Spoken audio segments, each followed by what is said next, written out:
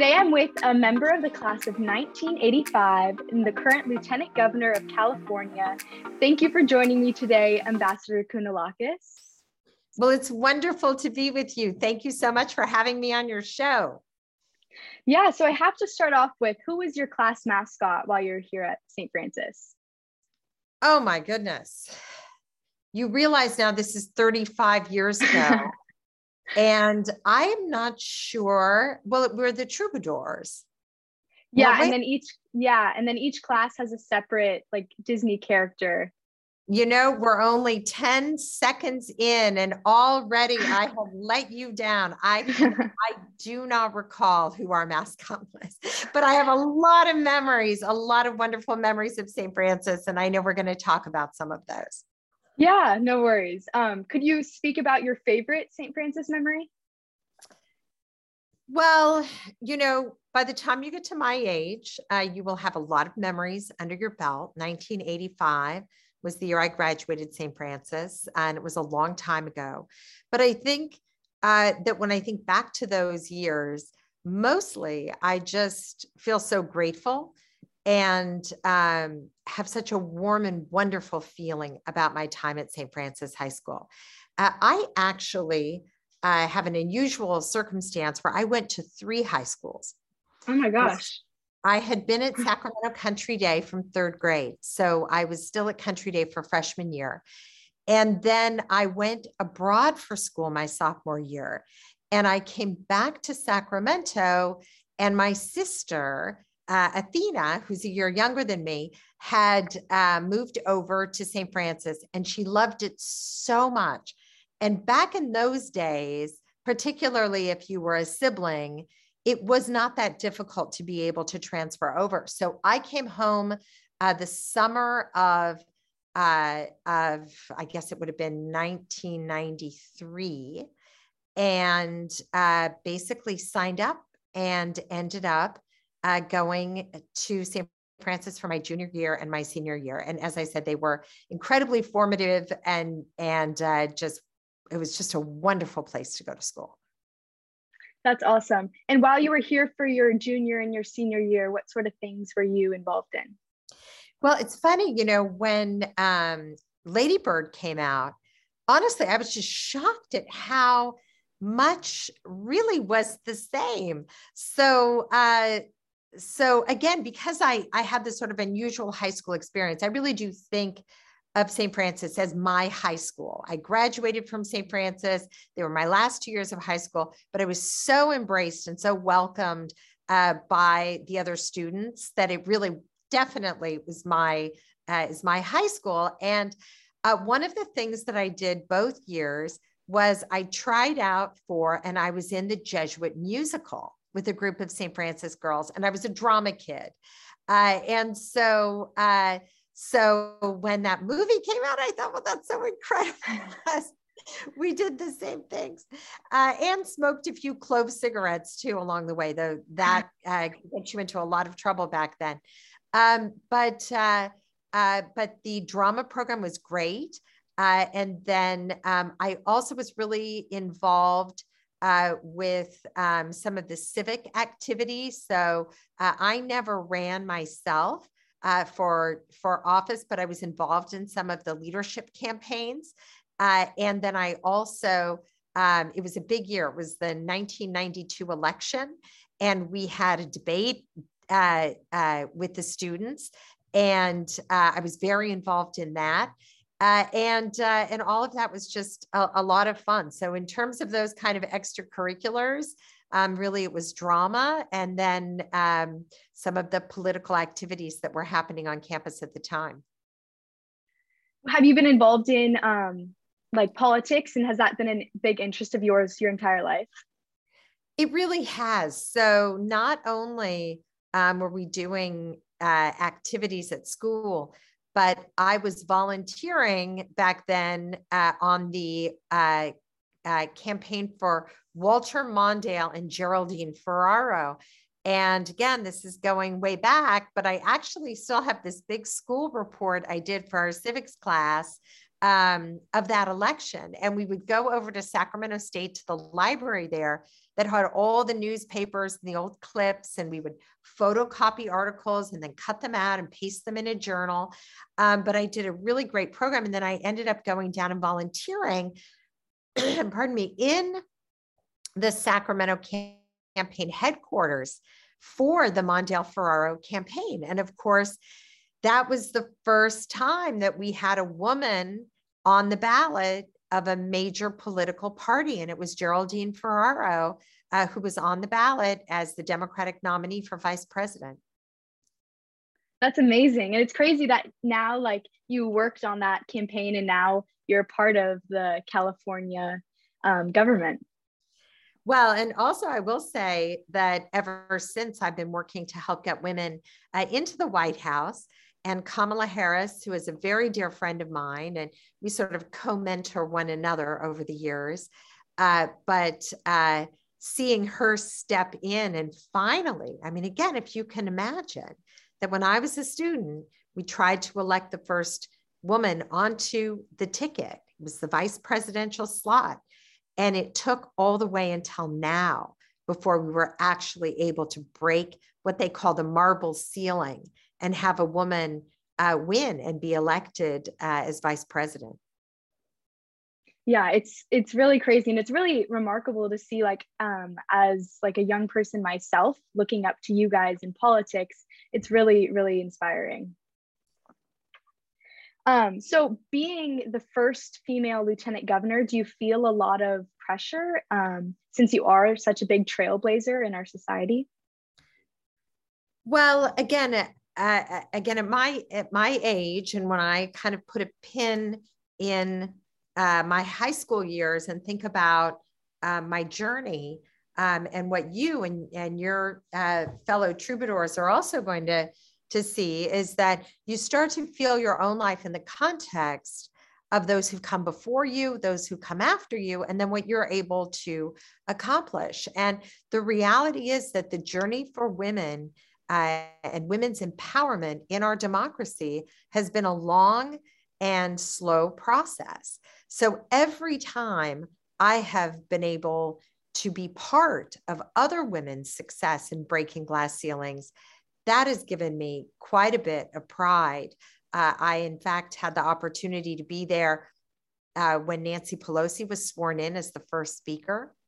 And in 92, actually, a few years after I finished high school, after I finished college, I worked on the campaign to elect Dianne Feinstein and Barbara Boxer as the first two women to represent the state of California in the Senate. And so when it was my turn, I mean, and let me just say, I did not know that this would ultimately be part of my path.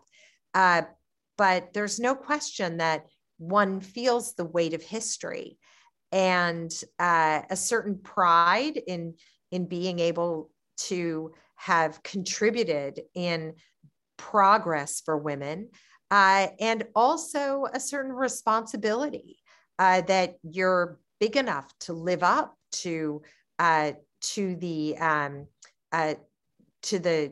moment, and then just gratitude for all of the women and the men who helped along the way. Yeah, that's really, really remarkable. And I'm sure it must be like you must feel so proud to have this amazing position. Well, I'm not the first woman to run for lieutenant governor. I'm just the first one to win. And so I also look to women like Jackie Speier, Congresswoman Jackie Speier, who's about to retire, and her incredible story.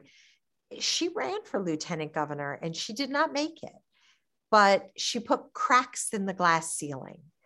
And I think it's also really important to recognize that progress for women, sometimes there are these shooting stars, but very often it's this wave, these waves of women who move process and progress along. And I like to identify all of those women who make their mark and help move things along. And let me just assure everyone listening that, we're not done.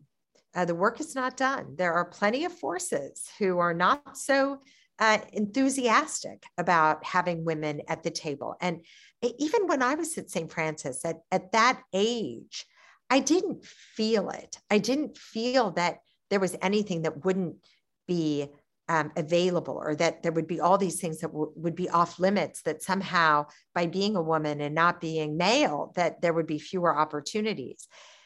But the higher and higher you go, that is when those glass ceilings start to appear. And of course, they're invisible. That's why they're called glass. But when you hit your head on one, you feel it. And that's why, as women, it is so incredibly important to support and to help one another when those challenges come. With this process and this like path that you've explained, has there been a biggest challenge that you've encountered? I think that if you have the right attitude, you forget the challenges and you remember the opportunities. But of course, the challenges are what shape you. Those are the things that help you learn and help you develop your skillfulness in overcoming challenges in general. And so, my goodness, I mean, I don't even know where to begin, but there have been plenty of times in my life where people, I mean, there have been, I'm not very tall. I'm only about 5'2". And I can tell you times where men have just stood in front of me physically so that I would be technically invisible, not just theoretically invisible. And I've always found a way to continue to be gracious and diplomatic, but also to be persistent and to insist on that seat at the table, and to always find those opportunities where my voice could be heard. By the way, when I felt that what I had to say really was valuable and important to the conversation. And do you think your time at St. Francis with that all girls education and has helped you overcome those challenges and really just be persistent and make sure that you do get that seat at the table? There's just no question about it. The girls who I met when I arrived at St. Francis, some of whom I'm still, one of my dearest friends who I walk with every Sunday if we can, if we're both around, is one of the people, Julie Conwell, who now Giannini, who I met, I think on my very first day. We had a lot of great adventures together when we were in high school, and we are still very, very dear friends, but many others. But it was such a warm and welcoming environment. And there really was something about the energy of the classroom. We had the girls in our calculus class were probably, that was really where I think I found this terrific group of friends. And you didn't have to pretend in Mr. Schwing's calculus class that you didn't understand. You didn't have to be embarrassed of being smart. And we had a lot of fun. And if I just may say, because I know he retired really not too long ago, that Mr. Schwing himself really believed in the capability of smart girls. And he held us to really high standards. And he never even brought into the classroom the question about our capability to learn and to excel. That's amazing. We have actually a new outdoor math classroom that was dedicated to Mr. Schwing. Oh, is that right? That's great. So going back to your challenge, kind of the opposite, what's something that you're really proud of in your journey? I think, and I want to connect some things back to St. Francis, because I'm of the Greek Orthodox faith. And there's no question as well in my mind that what I learned in our ethics classes and religion classes was also really helpful. And there are two things that come to mind. And one of them is always this idea that in everything you do, that you bring the concept of love and compassion and forgiveness and charity and everything that goes on with those, along with those values, that you bring it along with you in everything you do. Sometimes people have this concept of love as something that is just for your personal life, you know, for your family, for your children, for your, maybe your closest friends. And of course that's true, but love is a very powerful political force in the world.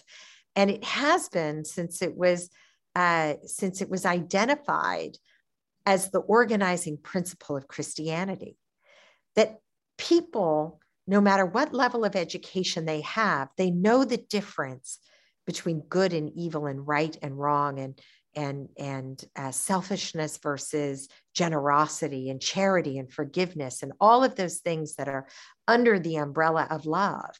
And that and all of those emotions are enormously powerful and very necessary when it comes to organizing society and civilization.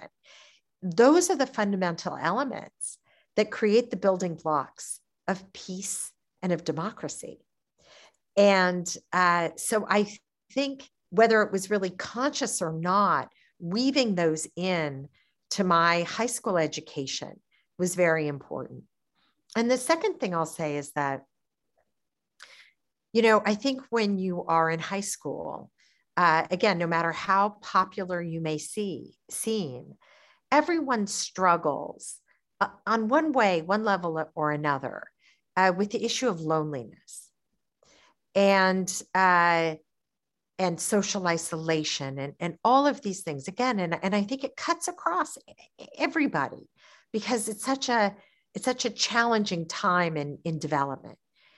And there was a book, and I think the book was out of the class called Christian Womanhood, and I don't know if it's still called that, but there was a chapter about how to avoid being lonely in your life.